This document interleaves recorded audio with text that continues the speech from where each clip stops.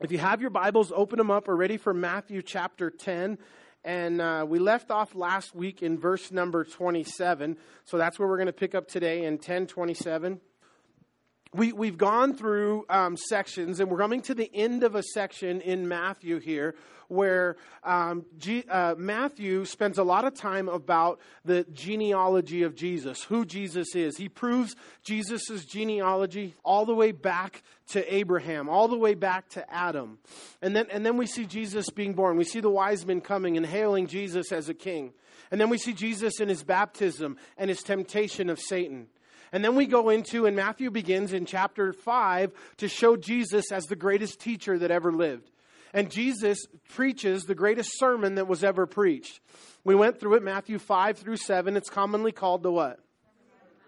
I ask a lot of questions too if you're new. And the reason why I do that is because you sleep a lot less if you have to answer questions in church. And no, really, because I want it to be interactive. I want you to stay engaged and part of it is teaching. We're going to read a verse here in a minute where it says one of the things that Jesus did was he went out to teach and preach, is what it says.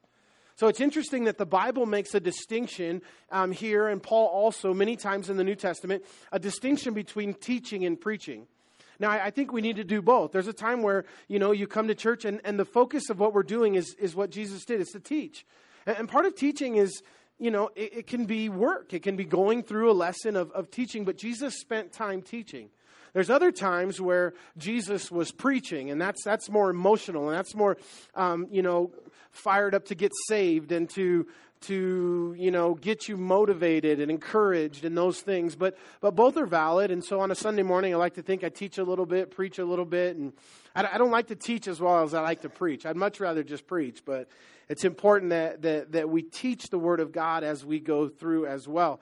So Jesus was shown by Matthew in the Sermon on the Mount as the greatest teacher.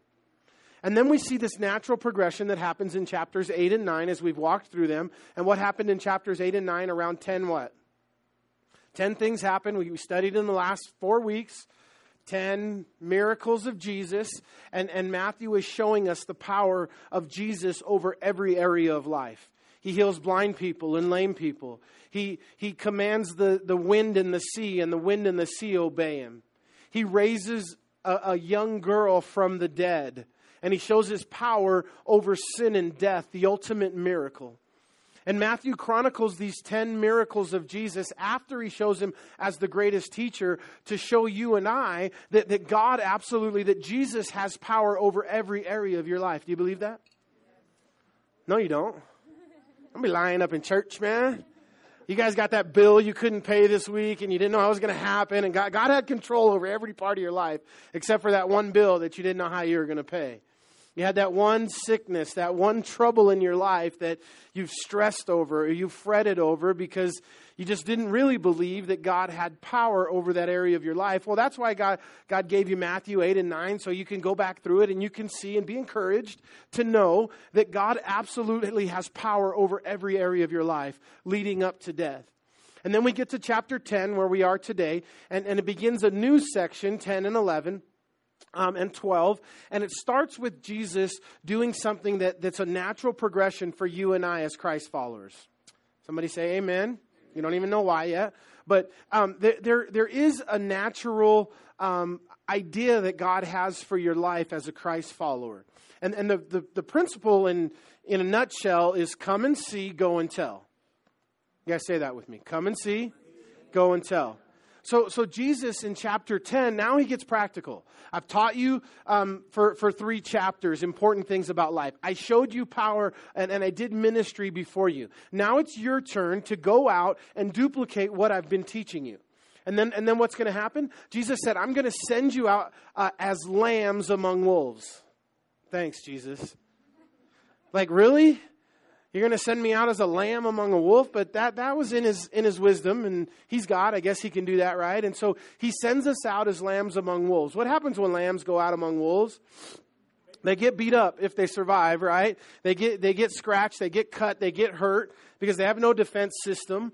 They're not very smart out there. And so we go out and among the world and we have struggles and we have trials and we have things in life that can hurt at times. And we come back together and in the church setting, God says that we come together and we edify one another. We love one another. And this is the progression that Jesus is teaching here in Matthew and demonstrating for us. So in 10, he sends them out on a practical mission.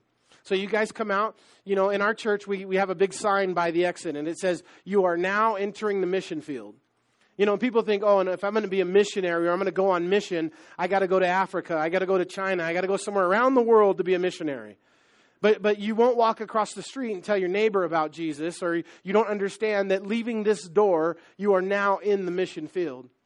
But again, that wave and that design that God has for you and I as Christians, the natural progression as you grow in the Lord as a Christ follower is that you're supposed to share your faith. You're supposed to tell people about Jesus, and that's where we are right now. Jesus sends the 70 out.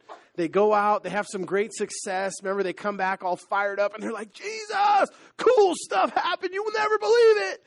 And it says that Jesus had so much joy in his heart. And I love it that one of the things that's recorded for us about our Lord Jesus, is one of the things that brought him joy was this day when the disciples came back from their mission. And they were pumped because they were used by God to do some cool stuff out in the world. And it said it brought Jesus joy. And it brings Jesus joy in your life. And about you, when you go out and do things for the Lord, and God uses you in a way, and you get excited, and you come back and you thank the Lord for some victory and some opportunity. And so then we come to this section where we are now in verse number 27. And in a nutshell, where we're going to go is Jesus is going to talk about the struggles of ministry or spiritual battles. It's really cool because this is where we are in our sermon today. And last week, Jay shared with us and did an amazing job, by the way. And so Jay threw down the word, and what God put on his heart to share was about spiritual battles out of Ephesians 6 and how to deal with spiritual battles. And that's where we are right here in Matthew chapter 10. Now, I want to tell you, some churches in some places, and, maybe some of the folks that are on TV, on certain channels and certain religious programming that you might catch on TV, teach a doctrine that I guess we call a faith doctrine. And the faith doctrine basically in a nutshell, and I'm not going to put anybody in a box or label anybody this morning, but for some, basically the idea is that God wants you to be happy, healthy, and wealthy. And it rhymes too, so it works good when they're preaching. And as long as you keep showing up and you write a check and I've heard these guys say stuff like, I'm not ashamed that I drive a Lamborghini, and if you got a Lamborghini and you're ashamed and you want to drive it, give me your keys. I'll drive 2 of them. And I hear these sermons on 1 Corinthians chapter 11, faith, hope, and love. The greatest of these is love. And the guy spends 40 minutes preaching this sermon to come to this point. You see, faith, hope, and love. The greatest of these is faith. Completely changing what the Word of God actually says. But in this doctrine, they don't ever talk about trials and troubles that we face in life. And they don't ever want to say anything that's offensive to you. And those churches are growing. Some of the biggest churches in the nation are what we call seeker-friendly churches, or churches where the pastor is going to smile pretty and he's not going to, there's huge sections of the Bible he'll never teach. There's controversial areas he'll never touch on. There's parts of the Bible that aren't really feel good, so he stays away from those. And he just preaches every Sunday some happy part of the Bible. And there's a lot of that. There's tons of happy sections in the Bible that are real encouraging and real uplifting and will really, leave encouraged and on a high. And when we come to those sections in the Bible, that's exactly the way we're going to teach it. But we can't, and we don't want to make the mistake, as some do, of ignoring the other part. This is a promise of God.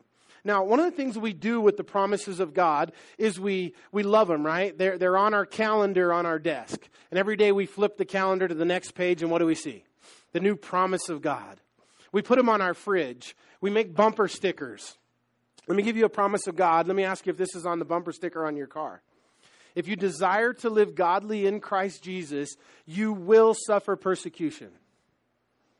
That's a promise of God. Is that one on your bumper sticker? Do you have a little cherub, a little fat baby there holding this little card with that promise on it on your fridge? No, you don't, right? And all the way through, Jesus said in John chapter 15 and verse number 18 that if the world hated me, the world is going to hate you. How many of you guys have that across your fridge? Everyone will hate me. The world hates me.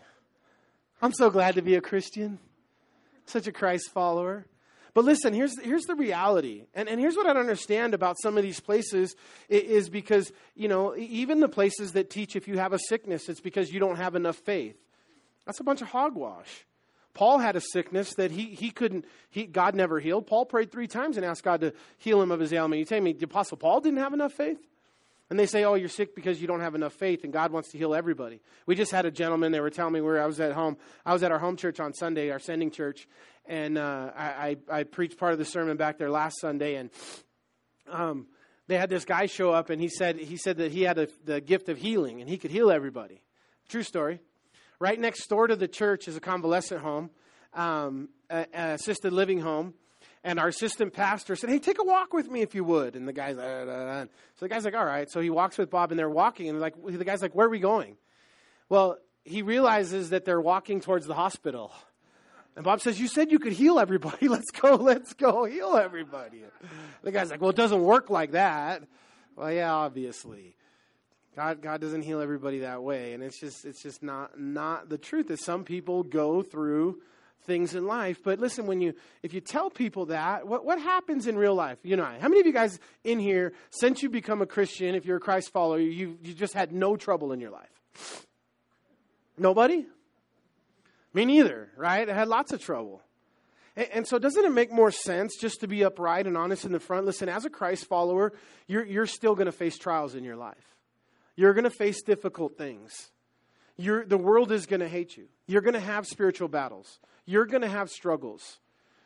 God declared enemy on the devil, and the devil declared a war on you in the beginning of the Bible, right in Genesis chapter 3, verse 15, the proto-evangelicum, the first time that God mentions the plan of salvation through the gospel and the death of his son and the war between Jesus and Satan. Genesis 3:15, God is talking to Satan, and he's pronouncing a curse and declares war, and there's been war between Satan and us ever since. You don't want to face spiritual battles in your life? You don't want to face hardships or trials? Just get on that broad road that leads to hell. I'm not recommending it.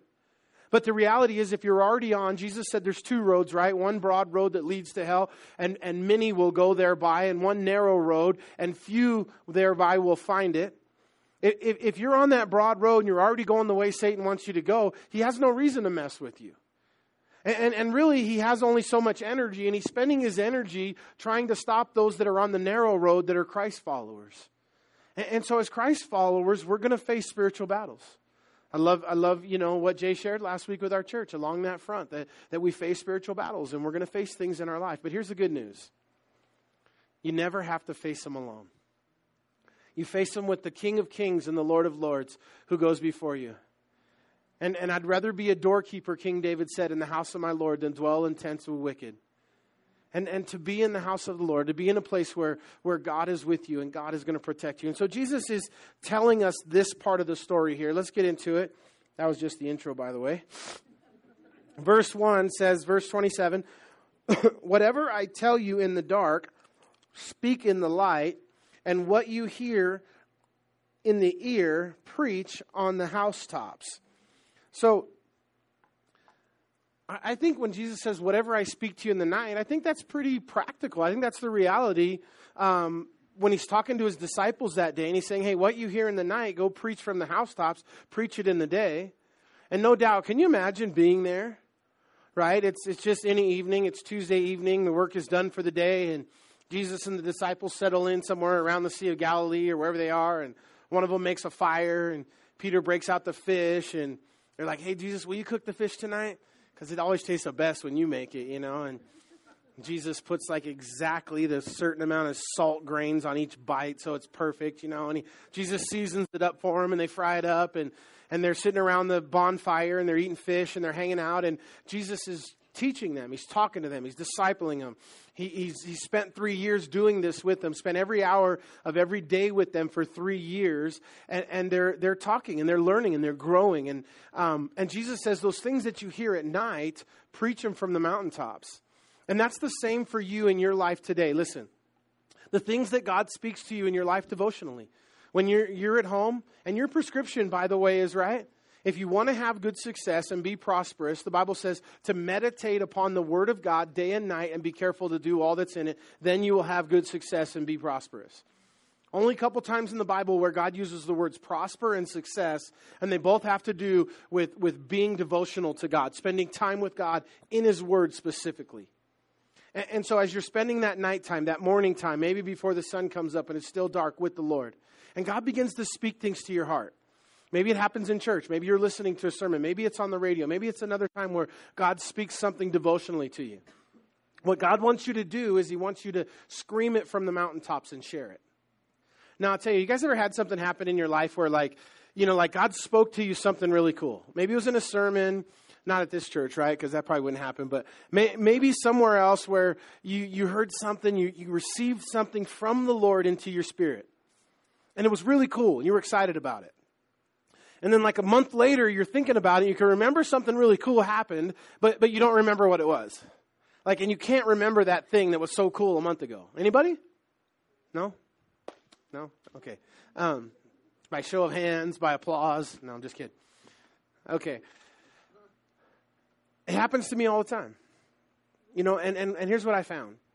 The things that I share, the things that God gives me that I go tell somebody else, those things become a part of me. Those things I can remember easier. Those things, the next time I go to recall them, they're just a part of the things that I remember and who I am. But the things that I just kept in and they were really cool, but I never shared them, I never put them on the housetop, I'll lose them and I'll forget them. And a healthy body of water is a body of water that has water coming in from one side, going into the body of water, and then leaving the other side. It makes the water healthy. That's your life as a Christian. If water comes in one side and you only receive from the Lord and you never give out, what happens to the water? It becomes stale. It becomes no life can live in it. It becomes the Dead Sea. And so give out those things that God gives you. It'll help you grow. It'll help you remember them, and it's just the will of God. Amen. And then he said in verse 28, "And do not fear those who kill the body but cannot kill the soul, but rather fear Him who is able to destroy both soul and body in hell." And so God doesn't want you to fear man. Are you guys afraid of what men can do to you? I think probably, maybe a little bit of both. On the effect of am I afraid of men killing me? No. Am I afraid that men could torture me or hurt me? No. But we are, in an essence, maybe a boss. Maybe some man or woman in your life that has control over your situation. Maybe somebody that's a higher up in your business, in something that you're doing, and you fear them, or you fear a relative and a family member. But here God says, don't fear anybody in your life, any human, because they can hurt you and they can kill your body, but rather fear God who controls both your body and soul and can throw both your body and soul into hell. We see this demonstrated so many times in the Bible. I think of Peter, right? Peter and John. Book of Acts, early part, they're preaching the gospel. They get arrested. They get beaten. And then they're thrown back out into the streets and they say, no longer preach in the name of Jesus. And if you do, there'll be further consequences. And Peter and John said, whether you obey God or men is up to you to decide. But as for us, we're going to obey God. And they go out and they begin to preach the gospel right in the streets again, not fearing man or what man can do to them. I think of Billy Graham. Of all the people in my life as a Christian, I don't think there's anybody probably that I respect more than Billy Graham, or that I feel like that I've seen personally God use more than Billy Graham. I've read lots of books. I got saved in 94. Someone do the math for me. 24 years? All the books I've read as a pastor in Bible college and since, I think my favorite book I've ever read was the autobiography of Billy Graham. Such a fascinating, amazing story. A guy who was the personal spiritual advisor to every president for the last 60 years, both Democratic and Republican. A guy who's spoken to more kings and queens and presidents all around the world than anybody else in our lifetime, maybe in history.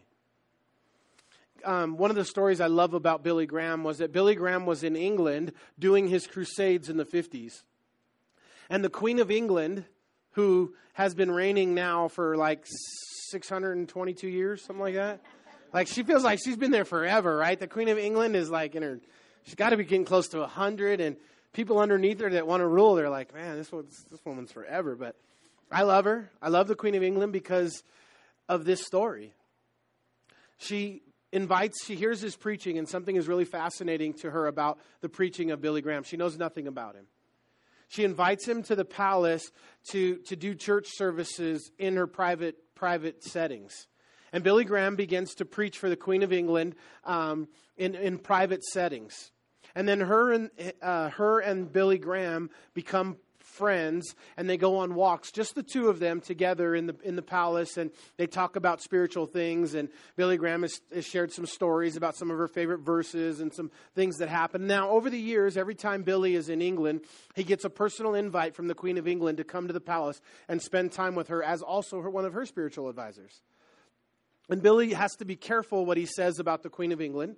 And because she officially is the vicar of the Church of England, and so she can't come out either and endorse Billy Graham's brand of evangelical Christian because of her role as the leader of the Church of England. But she can say, she obviously is a fan of Billy Graham and his ministry. And Billy Graham of her would just say that she's a right-on born-again Christian. And she loves Jesus. And she knows the Word. And the thing about Billy Graham, never been afraid of men. I remember seeing Billy Graham before one of the biggest political audiences that have ever assembled. It was about 20 years ago, and it was a prayer breakfast in Washington, and everybody was there on both sides of the aisle. Every senator and congressman and president was there, and cabinet, and Billy was to address these folks at the prayer breakfast. And he never once got political. And he came and he preached the truth. He preached about sin. He preached about the sin on Capitol Hill, and he just straight walked the gospel in a straight line, was not afraid of men or what they could do to him, but he only feared God. And so there's another a true story of a pastor in England around King Henry VIII, and his name was Pastor Latimer. And Pastor Latimer had an opportunity to preach to King Henry VIII. And now, in that time, there was lots of persecution that was coming from England upon Christians and born-again Christians. And also the Catholic Church at that time was persecuting Christians and killing them. And so when this pastor was given opportunity to speak to the King of England, the King of England had opportunity to, off with his head. And they said, Latimer, be careful what you say, because the King Henry, the King of England, is going to hear you today. And then they said, Pastor Latimer, be careful what you say, because the King of Kings is going to hear you today. And more importantly than what the King of England could do to him, what the King of Kings was going to hear, and that's more important in our lives. Amen? And then he says the reason in 29, 30, and 31. He gives you the reasons why he wants to encourage you. And basically the reason is because he loves you. And then he's going to illustrate his love for you and his compassion for you in the next 3 verses with these illustrations. And the first one being, are not 2 sparrows sold for a copper coin? And not one of them falls to the ground apart from your Father's will. But the very hairs of your head are all numbered. Do not fear, therefore. You are more value than the sparrows. So these little sparrows, which were the least in the animal kingdom. Of all the things, of all the animals, these are the least. They're just little tiny birds. They would eat them, which is interesting. In some places they don't have a lot of protein in their diet. And, I was in China, and when I was in Taiwan, they have a night market. And the night market in Hong Kong gets the most notoriety, where they sell all the knockoffs, and it happens at night. They set up this swap meet type thing at night. But the one in Taiwan is the largest night market in the world. And they have all the food vendors, all the T-shirt vendors. That's where you get all the knockoff stuff. You go in and buy an Adidas shirt, and instead of AS at the end, it says ES. It's Adidas. You can buy really fancy Calvin Klein underwear and nice stuff. You can get your Noce shoes, Noce and Nice, and, everything's one letter off. But they have all these food booths that were there. And so when I was there, a friend that lives there, he hands me a skewer with some meat on it, and he tells me to eat it. And of course they say, well, hold on, we want to get a picture. So I know it's not, I don't know what I'm eating, but I know it's something funky, but I'm going to do it anyway. So I take this skewer and I pose for the picture as I'm getting ready to take a bite of whatever's on it. And he's like this in the picture laughing at me. So then I eat it, I don't know, it tastes like chicken. It always tastes like chicken. What was it? And they're laughing, that was chicken butt. Chicken butt, you just ate chicken butt. It's like, what is chicken butt anyways? But I guess it's a thing. They skewer it and fry it, and I ate it. But you have all these things, they do mice. Like they just take the skewer and they stick it in the mice, just whole, dip them in the fryer, and they fry them, and they come out, and it's like one bite, and it's gone, and it's just the way they eat. Well, these sparrows were like that on the streets. They were sold for 2 for half a penny. You could buy 4 of them for a penny. So these sparrows that you can buy on the streets of Jerusalem, 4 for a penny, that were valued at nothing, God says that he takes care of them. Jesus said this on another level too to encourage you and I. Listen, if God says, if I take care of, we see the birds, we see the animals, and we naturally see this natural progression. And some of us might look out and say, oh, well, Mother Nature and natural things and God has put a lot of that in motion. But God wants you to understand and me to understand that he supernaturally attends the animals and he takes care of them. And he makes sure that they get taken care of. And he says, if I do that for the animals, how much more will I do that for you? I love you. I care for you. And then he says in the next verse, what does he say in the next verse, in verse 30? He says, I even know how many hairs are on your head. For some of you, that count is a lot easier than others. For Jason, that count is 0.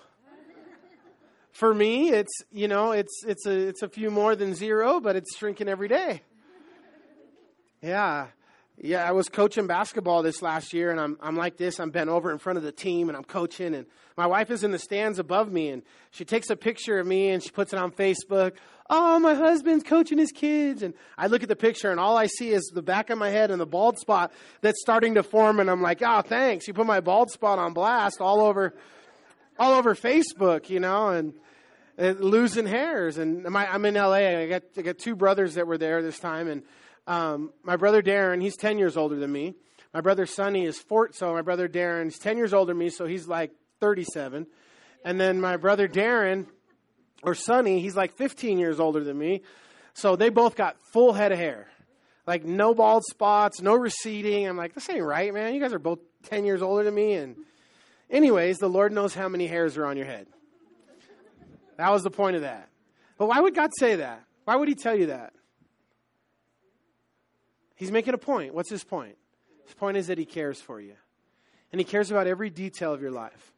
And if he spends time to count the number of hairs that are on your head, does he care about the other details of your life? If he cares about you more than the sparrows, does he care about the everyday struggles that you have, the emotions that you feel? Somebody's been going, oh, I'm just being emotional, and God doesn't care. No, God cares. Oh, I'm being ridiculous. God's not concerned with this. No, God is concerned. God is compassionate. If he's going to take time to count the hairs on your head, he's going to take time to count the concerns in your heart. And that's the point that he's making, that he cares for you. And then he says in verse 39, he who finds his life will lose it, and he who loses his life for my sake will find it. I call this verse the great irony. Everybody say great irony. Here's the great irony of this verse and of what Jesus is talking about. Now, first of all, the concept is this. Listen, if you want to find your life, you have to do the opposite of that, which is what? Lose it. If you keep your life, what's going to be the result? You're going to lose it. So those are the opposites. But here's the great irony. We keep things in our life because we want to experience a blessing. Somebody say a blessing. Right? Let me give you a classic example. I enter into a relationship outside of my faith. That relationship affords me a certain blessing. And I know what the Bible says. The Bible says that I should not be unequally yoked together with non-believers. But I like the things about the relationship. It brings joy. It brings happiness. And I want to be happy. I want to have joy. And so I do things in life. I hang on to things in life. I hang on to other things in my life. When I was 14, I was introduced to Jesus Christ. And I believed in Jesus at 14, and I said a prayer at 14 to ask Jesus in my heart, but I didn't get saved at 14. Because my prayer that I said was not a prayer of surrender of my life. The prayer that I said was, I don't want to go to hell, but I like parts of my life, so I'm not going to give them all up to God. I just want to give the part of my life that doesn't have to go to hell, but I'm going to hang on to these other parts because I had begun smoking weed at the time. I started to like girls, and I thought that stuff was cool and it was going to bring me joy. And I figured I wouldn't be very cool at school if I was a Christian. And so I didn't surrender those things. I hung on to my life thinking that I would find joy.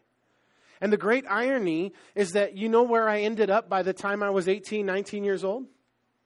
Completely miserable, completely broken, completely empty, completely addicted to drugs at 19 years old and a substance abuse problem and a girlfriend who was pregnant at 19 years old.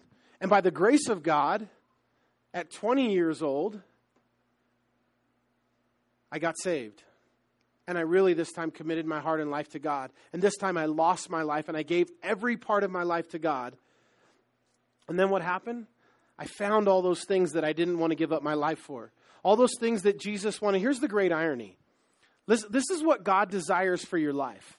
God desires amazing blessing for you. He has for your life tremendous blessings. And all He wants you to do is just abide by what He's telling you to do so He can give you these blessings. And we say, no, I can't do what you want me to do because I want these blessings. And He says, no, you dummy. Do what I'm telling you to do and you'll get the blessings. No, I can't do what you want to do because I want these blessings. And that's the great irony. It's not like God is some killjoy who doesn't want to give you all those things. He wants nothing more than to give you all those things in your life that you desire. And the reason why you don't experience them is because you won't walk in obedience to what it is He's told you to do. And if you would just give up your life, you would find it. If you would just trust Him. Do you guys believe that song that we sang today, He's a Good, Good Father? How many of you guys have children? How many of you guys have nieces and nephews if you don't have children, right? Like, would you give them good gifts? Would you bless their lives? Do you want what's best for them? If you had opportunity, somebody came to you and just randomly gave you 2 envelopes and said, there's $1,000 in this one, there's $10,000 in this one. You can give either one to Caleb, whatever one you want. You'd give him the big one, right? Like, you'd want to bless him. That's just human nature. God wants to do the same for you. God wants nothing more than to bless your life. And we miss God's blessing because we hang on to parts of our lives. Amen? So that's why that's the great irony. And then the last little section, no?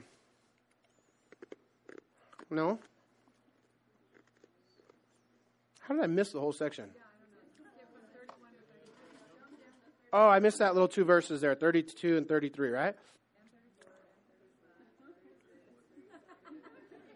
I'm glad you guys are paying attention. Now I only got a minute left. All right, but hey, we can't miss 32, 33. Let's look at 32. It says, therefore, whoever confesses me before men, him I also will confess before my Father who was in... I thought, man, I'm doing good. I got 3 verses left. I'm going to be done on time. All right. Verse 32 says, therefore, whoever confesses me before men, him I will also confess before my Father who is in heaven. But whoever denies me before men, him I also will deny before my Father who is in heaven. Listen really simply. The scariest verse in all the Bible, we studied it a couple weeks ago, is those people come to Jesus and they say, Jesus, we prophesied in your name. We did good works in your name. We cast out devils in your name. And Jesus is going to say to those folks, depart from me, I never knew you. Scariest verse in the Bible is for those that are going to hear that, for Jesus to say to them, depart from me, I never knew you.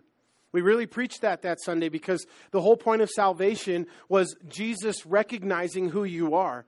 Not the works that you've done, not where you've been or what you've cast out or what you've done in the name of the Lord. But the bottom line at the end of that story was those that Jesus recognized and knew their name, they got in. Here we have something very similar. Jesus says that if you confess me before men, I'll confess you before my Father. But if you deny me before men, I'll deny you before my Father. And that's a scary verse because you'll be in that same position that the other folks were. And now you're standing here. You're trying to have access to heaven through the Father, through Jesus. And He's going to deny you. And when the Father says to Jesus, Jesus, is this your child? Is this one yours? Because didn't God say, Jesus, of all those that I've put into your hand, and Jesus said, of these the Father has given me, I've lost none? So God is going to, in essence, right, he's going to say to Jesus, are they in your hands? Are these the ones I give you? Because those are the ones that go into heaven. And Jesus is going to say of the folks here, right, what does it say? He's going to deny them before the Father. No, I don't know that person. They're not in my hands because I don't know them. And part of the deal is, Jesus never calls anybody privately. You find it and you show me. Nowhere in the Bible, nowhere in the New Testament does Jesus ever call anybody privately. Everybody that he calls in public. And everything that he does is publicly, because at some point, you have to be unashamed for the gospel of Jesus Christ, and you can't be embarrassed of being a Christian. You can't be embarrassed to be a Christ follower in your family, in your home, at your work. You know, we do altar calls sometimes, right, like this, with every eye closed and every head bowed so nobody else in here knows and we don't embarrass anybody. If you want to become a Christian and ask Jesus in your heart, say this prayer with me or raise your hand. Nobody's looking. It's okay. You can do it. And I do that sometimes. I do it the other way too. But, you know, maybe I figure that person needed that, and eventually they'll open up, and that's what they needed that day. So we'll not want to embarrass anybody unintentionally or intentionally just unnecessarily embarrass people. But the reality is, at some point, that's also why I do come forward altar calls at times. And I challenge you to get out of your seat in front of everybody and come forward, because that's really where the rubber meets the road. Jesus never called anybody privately. And Jesus here is looking for us. And what is he saying in these two verses? He wants you to confess him. If you deny him, he's going to deny you. If you confess him, he'll confess you. He wants you to confess him among your peers. Amen? Amen. And then in verse 34, it says, do not think that I came to bring peace on earth. I did not come to bring peace, but a what? But a 1911 Kimber 45. That's what it would be today.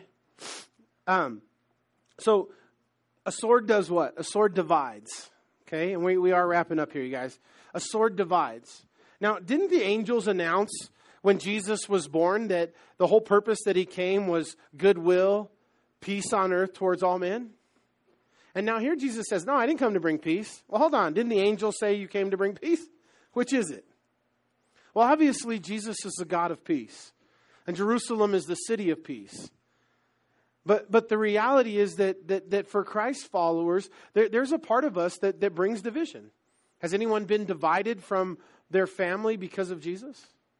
Has anyone been divided from extended family when you became a Christian? Has anybody in here been disowned because you went home and you told somebody in your family that you're now a Christian? Jay, who taught last week, and his mom came, and she's LDS, and Jay loves her and preached the gospel. But Jay shared with you guys last week that he was one of the only people in his family that are evangelical Christian. Most of his family is LDS. And that created a huge divide in his family, and does to this day, because his faith is different. And again, that's the reality of what Jesus is saying, and it's just true. I was the first one in my immediate family that became a Christian. And it created a sword. It created a divide. In my family to this day, I just got done spending a week with them. And we're to this day, all my brothers and sisters are all there. Everybody's tight. And everybody who could be there was there. But there was a season. There was a long season where there was a lot of division. And there was a lot of, they were mad at me. Because I just wasn't moving in the same direction they were. I didn't want to drink and party anymore. And I was going to church, and I was growing, and I was real busy involved in my church. And I didn't have as much time to do family things with them. And they felt betrayed. And they felt hurt. And it created a real division in our family. And now today, many of my family, my brother was the next one. My brother got saved. My brother now is walking with Jesus. He's a pastor. He's an assistant pastor at a church in Palm Springs, California. He came and preached for me a couple months ago and loves Jesus and is doing big things for Jesus. My uncle, who I shared about, became a Christian and runs a mission in L.A. And God's using him as a leader and an elder and a board member in several ministries down there. And my aunt's a Christian. My mom has started going to church. My mom's boyfriend has started going to church recently. And so, lots of good stuff has happened, but there was a lot of years where there was a divide in our family because of Jesus. And the point that Jesus is going to make, listen, is that he comes first. Everybody say Jesus first. And that's just the simple point as we wrap up, you guys, as I'm trying to speed up here because we're almost done. But the simple point is that you have to be in a position. He's going to say, you're not worthy to be my follower if you don't put me before your mother, brother, sister. You know, how many of you guys say, you know, all my kids are the most important thing in my life? My husband's the most important thing in my life. If God is not the most important thing in your life, you're doing a disservice to your wife, to your kids. Okay? God comes first, and then God's going to help you love your kids the way you're supposed to love them. God comes first, and then God's going to help you love your husband, love your wife the way you're supposed to love them. But what Jesus is going to say here is that he comes first in your life. Unequivocally. Absolutely. Jesus first in every way, right? And he says in verse 35, "For I have come to set a man against his father." It kind of seems crazy for Jesus to say this, right? Like, I've come to bring a sword. The reason why I'm here is almost like if he's diabolical, but we know he's not, right? "I have come to set a man against his father, a daughter against a mother, and a daughter-in-law against her mother-in-law. And a man's enemies will be those of his own household." Now, I think what happened was Jesus just realized that was going to be the inevitable result, and he's preparing us. And I love it, and that's what Jesus does. And that's what I tried to share earlier in the sermon, was that rather than just say, oh, life's going to be great, it does us better as Christ followers to prepare ourselves for the roadblocks, for the things that are going to come up. And Jesus realizes that this is one of the areas that Christ followers are going to face, and he's preparing them. And so the reality is the enemies will be in your own household. You know, and for us, maybe not so bad, right? Maybe here in Utah, a little worse. In Jay's situation, a little worse than in mine. Because my family's not religious, and they just didn't like that, you know, I wasn't doing what they were doing. But what about in a Jewish family? You know what happens today in a Jewish family? If somebody in a Jewish family comes home and tells their mom and dad that they believe in Jesus as the Messiah, they're literally disowned. And they have an actual funeral service for that member of the family, and then they count him as dead from that point on. What about in Islam? In Islam, it's not a fake funeral service. They kill you and have a real funeral service and count you as dead. True story. And so the fact that families are divided in Christ, but Jesus has to be first. And then Jesus said, and he who loves, this is the part I was telling you where Jesus is first, verse 37, "He who loves father, mother more than me is not worthy of me. And he who loves son or daughter more than me is not worthy of me. And he who does not take his cross and follow after me is not worthy of me." So the whole point about taking your cross, I just want to point out one quick thing on this verse. The cross that Jesus talked about in verse 36, he had not yet died on it. We understand looking back, right? We wear crosses on our necks, right? We hang crosses on our walls. We have our bumper stickers. We have them all over our house. To us, the cross is a sign of victory. The Bible says the cross is foolishness to those that are perishing. But to us who are being saved, it is what? The power of God. So we understand that the cross is powerful, that it's about the cross. But for these guys in that day, they didn't even know, right? They didn't even figure out until way later that Jesus was going to die on a cross. So when he looks at a group of 12 and he says, hey, you got to take up your cross and follow me, they knew what a cross was. They knew what a Roman crucifixion was, but they hadn't put the two together yet. They knew that it was an instrument of death. And that's what Jesus is saying, that you have to die to yourself. You have to take up an instrument of death in your life to be a Christ follower, to be a successful Christ follower. When you became a Christian, you gave your old life as a down payment. I'm not that old person anymore. And what is the monthly payments on your discipleship? Counting the cost is your future life. And every part of your future life, you die to yourself to be a Christ follower. And that's what Jesus said, or you're not worthy. He who finds his life will lose it. And he who loses his life, somehow I skipped forward to that and already preached that. So we're good. He who receives you and me, verse 40, and he who receives me receives him who sent me. He who receives a prophet in my name of a prophet shall receive a prophet's reward. And he who receives a righteous man in the name of a righteous man shall receive a righteous man's reward. And whoever gives one of these little ones only a cup of cold water in the name of a disciple, assuredly I say to you, he shall by no means lose his reward. So this last section, 40 to 42, is a basic biblical concept now that Jesus teaches. David introduced it in the Old Testament. Peter expounds on it in the New Testament. And the principle is that those that do ministry together, we share in the bounty. We share in the heavenly reward. We share in the eternal reward.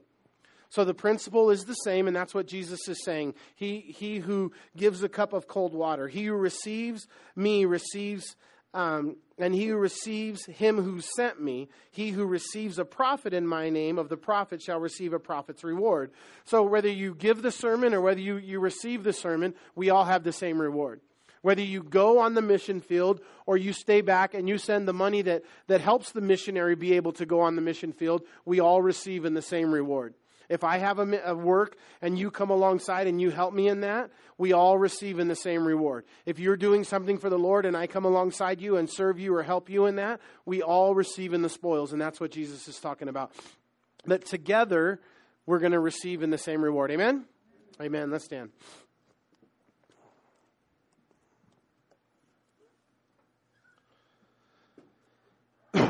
Father God, we come before you, and Father, we thank you so much for this day, Jesus. We thank you for your word, Lord. Father, we thank you for, Lord, the lessons that we learned today, God, and Father, for just what you taught, Lord, about, Lord, receiving in each other's rewards, not to fear man and only to fear God in our lives. Lord, to put you first, to not deny you, to be willing to confess you before men so that you don't deny us before the Father. And God, I pray for that each of us would have a heart that would just be unashamed of the gospel because it's the power of salvation. And Father, I pray for each one in here, Lord, that, God, if anybody's going through something in their life today, God, that you'd minister to them, that you'd bless them, that you'd encourage them. And Lord, that somebody would love across the aisle. And Lord, somebody would speak into that area of their lives. And God, ultimately that your Spirit would touch us and apply these things that we learn to our lives on a daily basis. Lord, we thank you for Jesus. We thank you that you love us and that you're alive and you're sharper than a two-edged sword. We thank you for your word that changes lives and molds and shapes us. And Lord, we thank you again for Jesus and for the price you paid on the cross. In Jesus' name. And everyone said, amen. God bless you guys. Have a wonderful day.